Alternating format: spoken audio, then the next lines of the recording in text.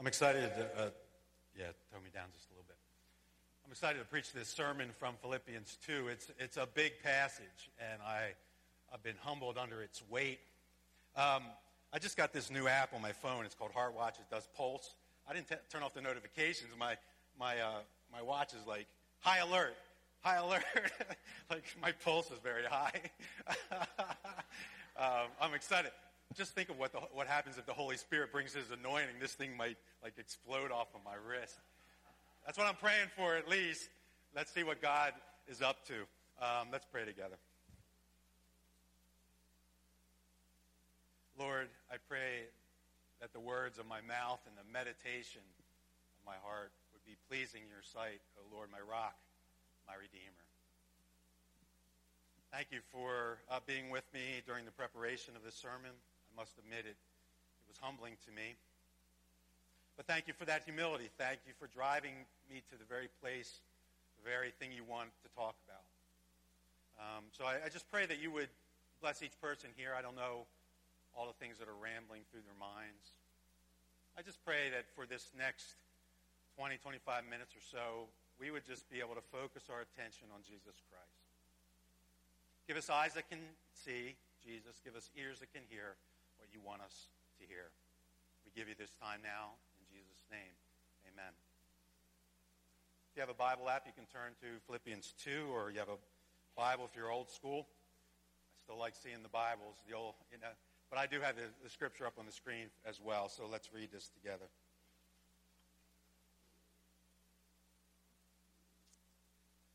Verses 1 through 11 of chapter 2 of Philippians.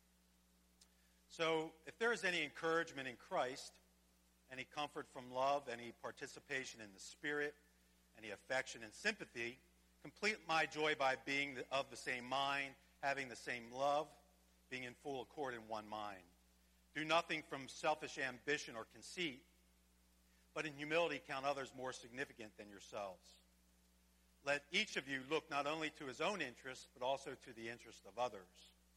Have this mind among yourselves, which is yours in Christ Jesus, who though he was in the form of God, did not count equality with God a thing to be grasped, but emptied himself by taking the form of a servant, being born in the likeness of men.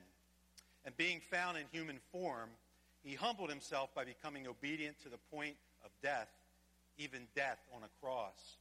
Therefore God has highly exalted him and bestowed on him the name that is above every name, so that at the name of Jesus every knee should bow in heaven and on earth and under the earth, and every tongue confess that Jesus Christ is Lord, to the glory of God the Father.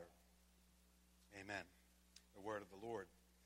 As an introduction for today's sermon, I would like to play just a quick video excerpt from a movie called Parenthood. In this particular scene, the father, who's played by Steve Martin, has learned that his wife, played by Mary Steenburgen, she's pregnant again, and he's worrying out loud that this new child might not turn out okay. In fact, he's just worrying about all of his children, that they may grow up and they just may turn out to be a mess. So he's full of anxiety, and he's sharing that anxiety with his wife. And right at that moment, his grandmother walks in and tells this story, seemingly unrelated, about a roller coaster ride. So let's take a look. They're going to do a lot of things. I mean, baseball's the least of them. And all those things, sometimes they're going to miss. Sometimes they won't. Sometimes they will. Sometimes they will. What do you want me to give you? Guarantees? These are kids, not appliances. Life is messy. I hate messy. It's so messy. You know, when I was 19, Grandpa took me on a roller coaster. Oh? Up, down, up, down. Oh, what a ride. What a great story.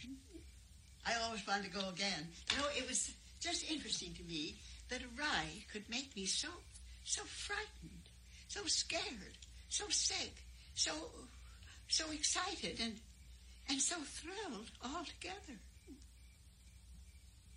Some didn't like it. They went on the merry-go-round. That just goes around. Nothing. I like the roller coaster. You get more out of it. Well, I'll be seeing you in the car.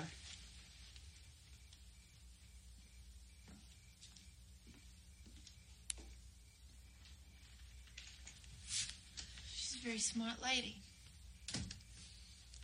Come on, Taylor, your ears are ready. Yeah, a minute ago I was really confused about life, and then Grandma came in with her wonderful and affecting roller coaster story, and now everything's great again.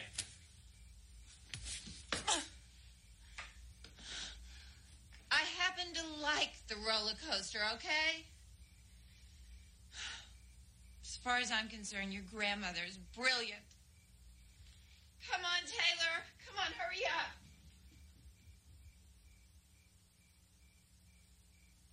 Yeah, if she's so brilliant, how come she's sitting in our neighbor's car?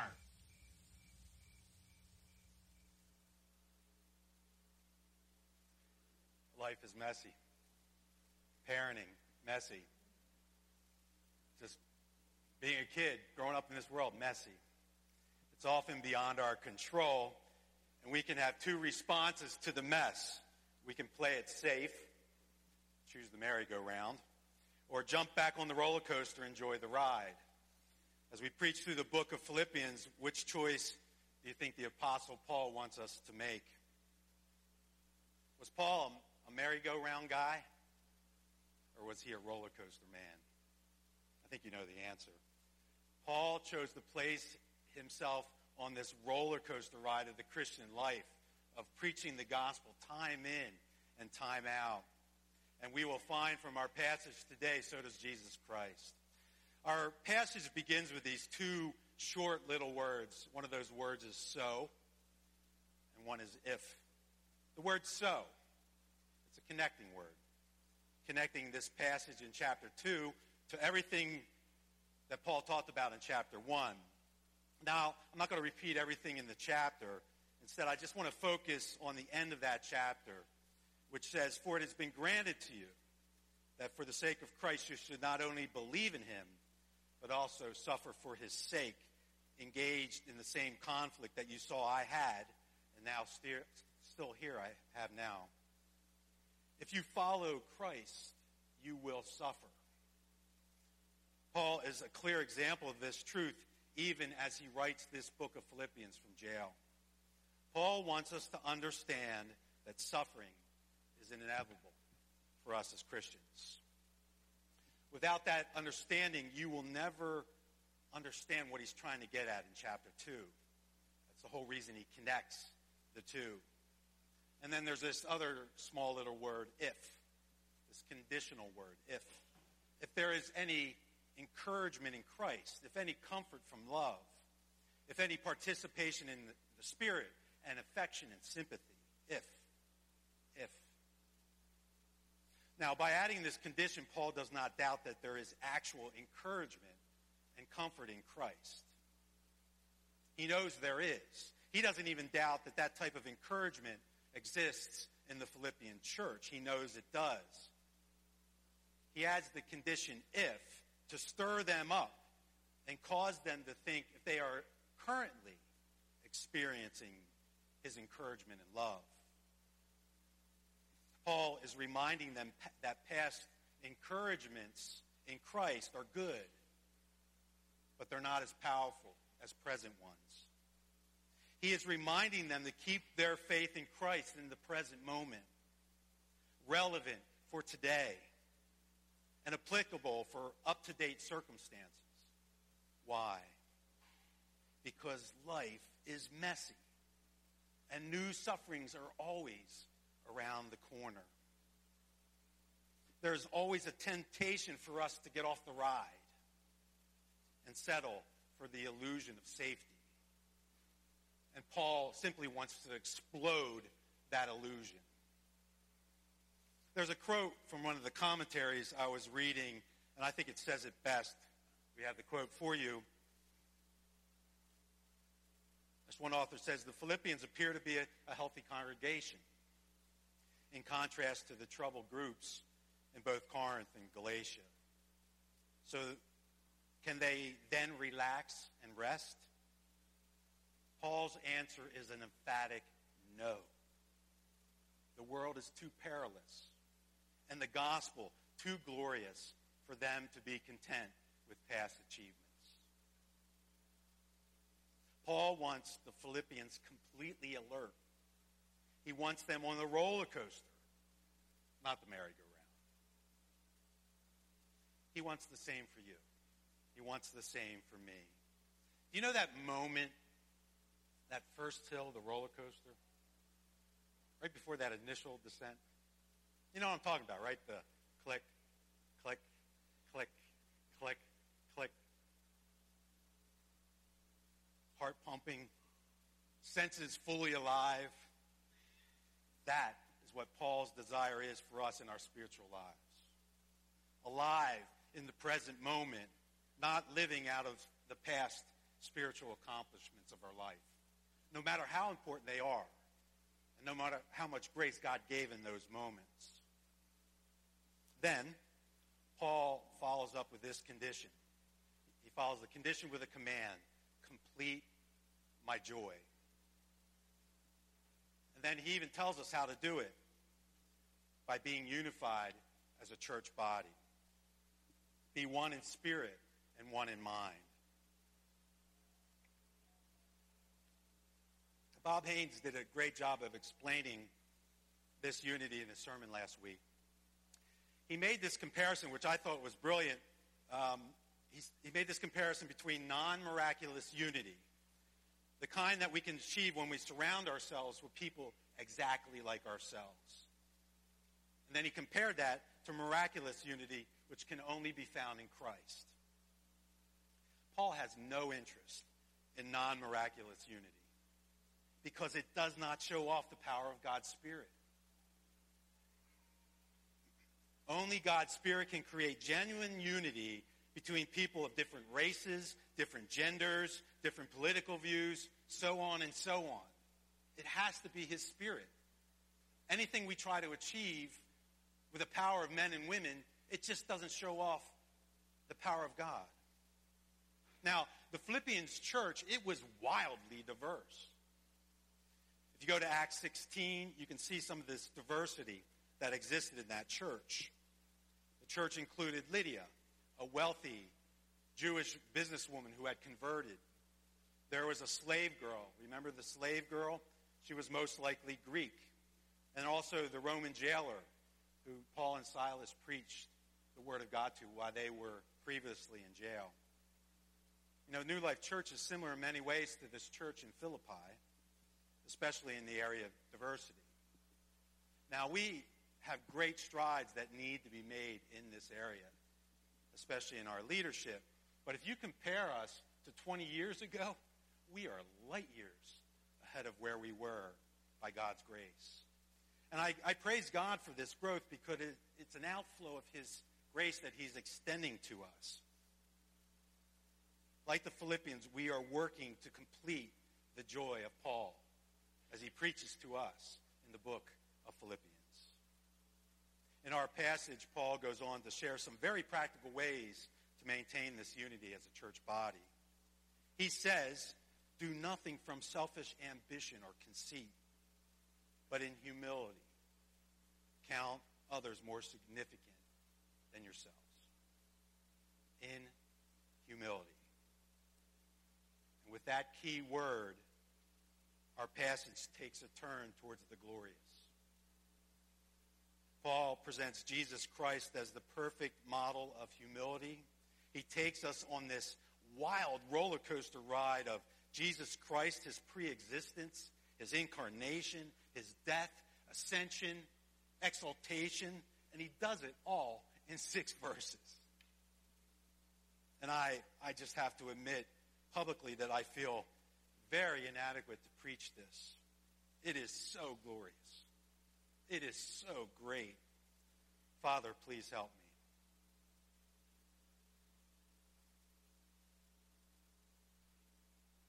Jesus Christ existed as the second member of the Trinity, Father, Son, and Holy Spirit, before time, before creation, before anything that we know as real came into existence. we just pause to take that in.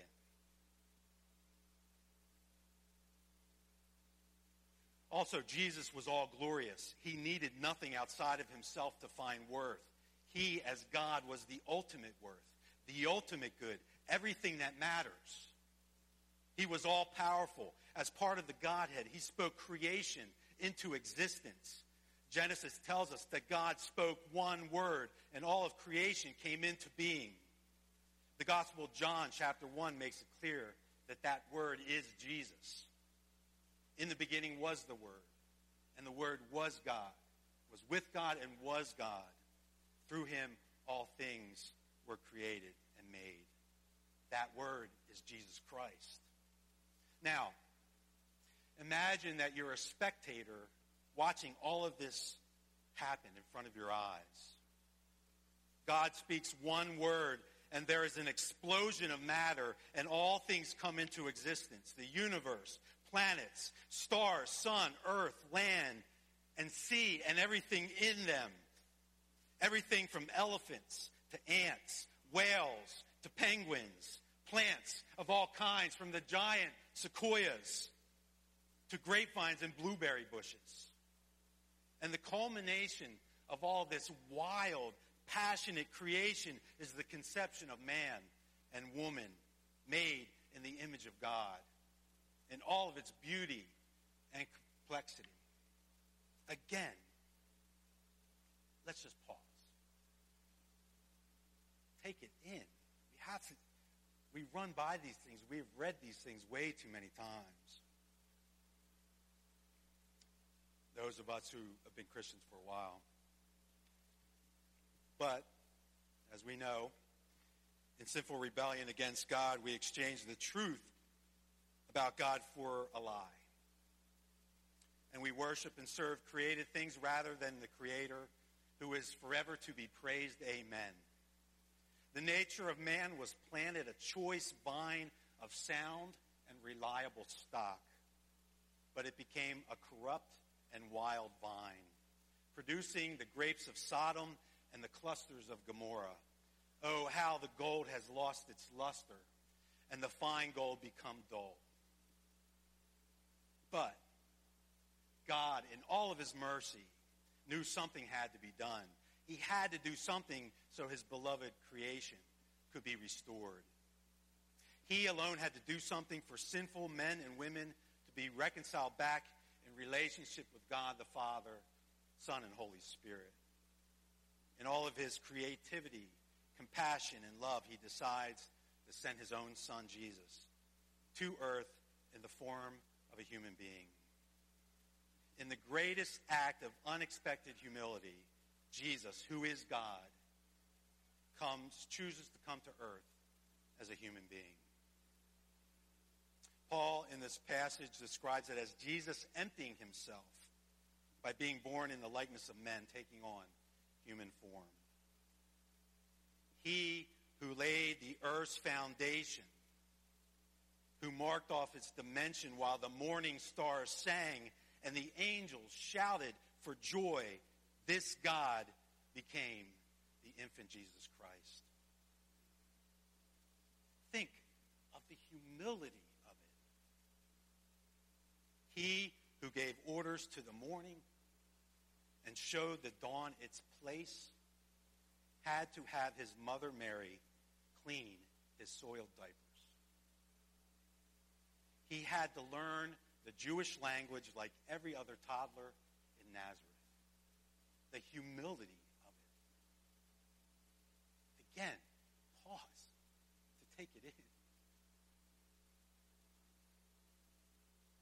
Apostle Paul tells us even more. Jesus Christ not only took on human form, but he also took on the form of a servant. There are many expressions of this in the life of Jesus Christ. One of the clearest examples is when Jesus chooses to wash the feet of the disciples. In heaven, the angels serve Jesus as king. This is the proper universal order of things, is it not? But Jesus flips that order right on its head as he serves and washes the feet of his disciples. Another really important example of this is Christ's humility in Scripture in his submission to the Father. If you want to do this fascinating Bible study, go through the book of John sometime, the Gospel of John, and look for all the times that Jesus talks about his submission to God the Father. I'll point out only one instance of it in chapter 5 of John, verse 30, which says, I can do nothing on my own. As I hear, I judge, and my judgment is just, because I seek not my own will, but the will of him who sent me. Jesus Christ, being equal with God the Father, did not consider that equality something to be grasped, but he emptied himself, taking on the role of a son, perfectly submissive to his heavenly Father. Now that's phenomenal. Supernatural, of a different kind of anything that we had ever seen on this earth until the moment that Jesus Christ became a man. We would be wise to learn this type of submission. Lord, I pray only for a knowledge of your will and the power to carry it out. All of this humility leads Christ to the cross. And being found in human form, he humbled himself by becoming obedient to the point of death, even death on a cross. The cross was not only the most amazing act of humility the world has ever known, it was also complete humiliation. That is exactly how the Romans intended it to be. In crucifixion, the Romans didn't just want to kill their enemies. They wanted to completely and utterly humiliate them. And Jesus chose to endure this humiliation as God's own servant, considering human beings more important than himself. He put our need for salvation and reconciliation with God above all else, so he would be the perfect sacrifice for our sins. Amen. Therefore, God has highly exalted him and bestowed on him the name that is above every name, so that at the name of Jesus Christ every knee should bow in heaven and on earth and under the earth, and every tongue confess that Jesus Christ is Lord, to the glory of God the Father. This is the triumph of our Messiah. Amen. Now, by doing all of this, Jesus revealed the true nature of God's kingdom. The currency of God's economy is humility. Most of you know I just got back from a trip to Japan. If you're a first-time visitor here today, let me just bring you quickly up to speed. Our church sent out a group of 6 people, including myself, and we went as a short-term mission trip to visit one of our missionaries in Sendai, Japan. In Japan, you can't use American dollars to buy anything. You have to use the yen. If you were in Israel, you would have to use new shekels. In India, it would be rupees. Well, in the kingdom of God, in order to survive and thrive, you need humility. It is the currency. The kingdom of God does not work without humility. Paul wants us to rely on the power of Christ's own humility and humiliation by considering others more important than ourselves. But let's be honest. This type of humility is not prevalent in the American church today. We struggle for it here at New Life Church.